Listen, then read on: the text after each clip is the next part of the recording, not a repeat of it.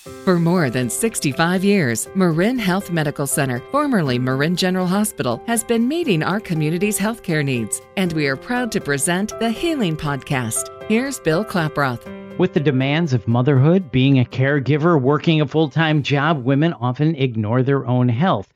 So how to improve the quality of women's lives, which will in turn improve the health of the family? Well, here to talk with us about that is Dr. Linda Gaudiani, an endocrinologist and the medical director of the Braden Diabetes Center and inpatient diabetes care program at Marin General Hospital. Dr. Gaudiani, thank you for your time. So when women, especially moms, ignore their own health, what happens? That's not a good thing, right? No, it's not a good thing, Bill, but it's a very typical situation. And I think actually it's not that women are ignoring their own health, it's that they're so busy taking care of everyone else that they just come too far down on the list. So it amounts to the same thing, I think. And I think we as women's caregivers, especially the caregivers of even young women, need to be aware that young women as well as older women can simply become depleted by the constant needs and the constant caretaking role that women tend to take on. So that's something we try to address, and I try to address in my women's health care. So that's a really good distinction. It's not that they're ignoring their health, but it's way down on the list, right? And for new moms, there's added pressure, like when to return to work, too many expectations. Focus is always on the baby, not so much on mom's health, postpartum depression. I mean, these issues really can kind of stack up, right? And really impact a woman's health. Right. And I think as an endocrinologist, Bill, I have seen in my life that what really characterizes women's endocrinology is that women go through so many hormonal transitions. We have hormonal transitions, of course, at the time of menarche, at the time of puberty. So do men, but women's result in another monthly kind of hormonal transition, and that's the menstrual cycle that begins.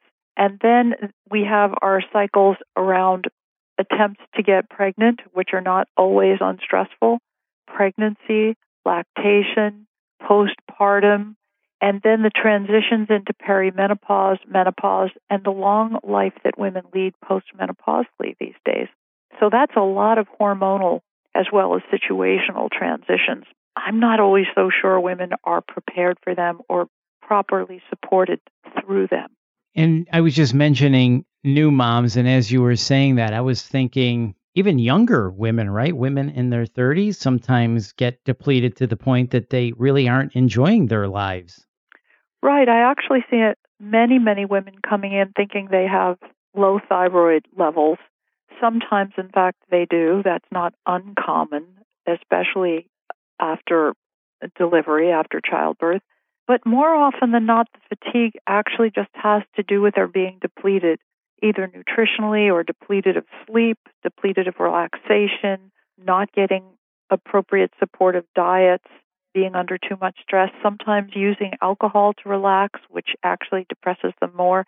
And so they suffer a number of symptoms. They feel cold, they may have trouble with weight control, they may have trouble with chronic fatigue, insomnia, poor libido, and rather than it this being a disease, it's actually situational, but it needs some attention so that they can enjoy this wonderful few decades of their lives while they're raising their families. So, Dr. Gaudiani, if a woman recognizes any of those symptoms or warning signs you just mentioned, how can they retake control of their health and or accept help when it comes to their medical needs?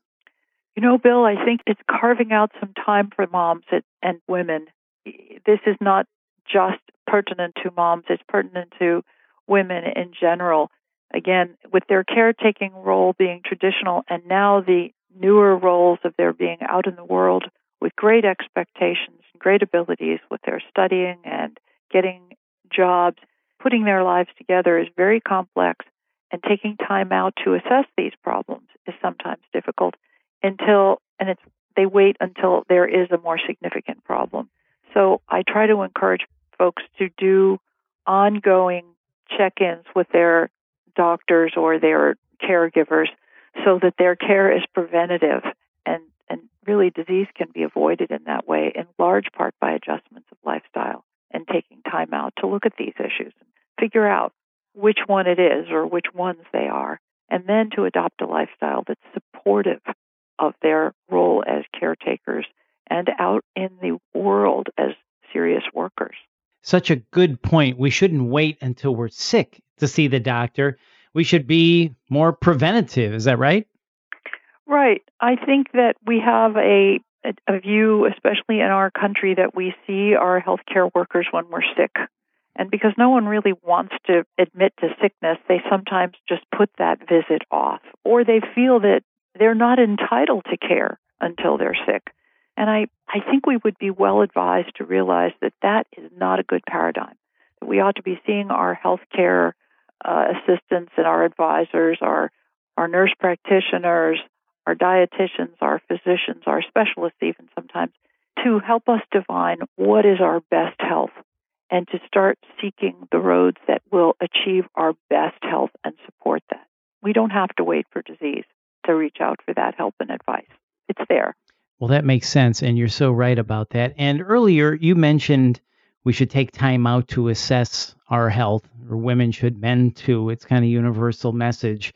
But when it comes to diet, sleep, exercise, is there a good way to plan or start if you go, boy, my sleep has not been good? Any general tips on how we can improve diet, sleep, and exercise?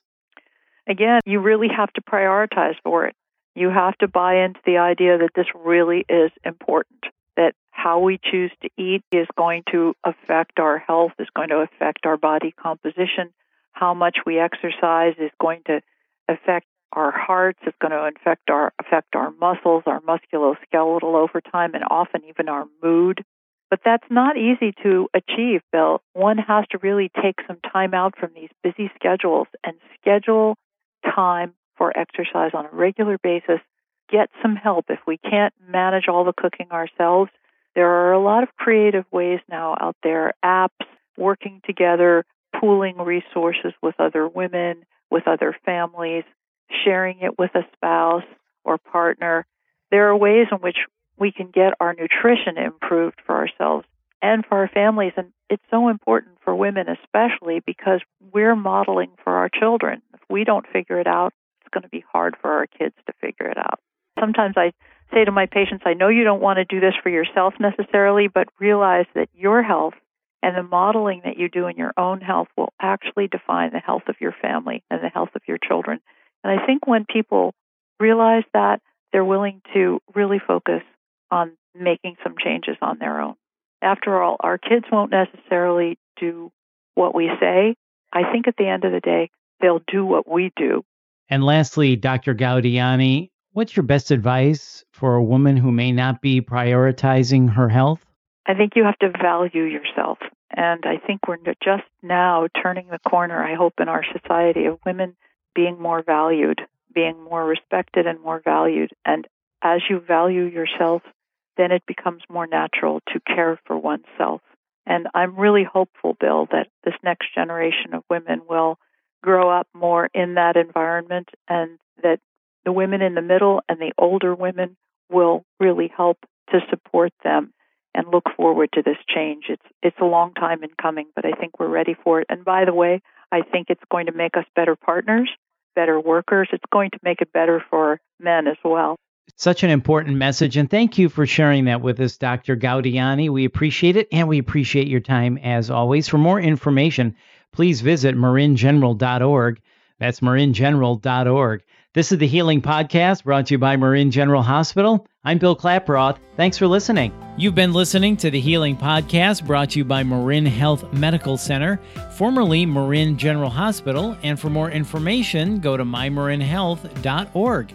And if you found this podcast helpful, please share it on your social channels and be sure to check out our full podcast library for topics of interest to you. I'm Bill Klaproth. Thanks for listening.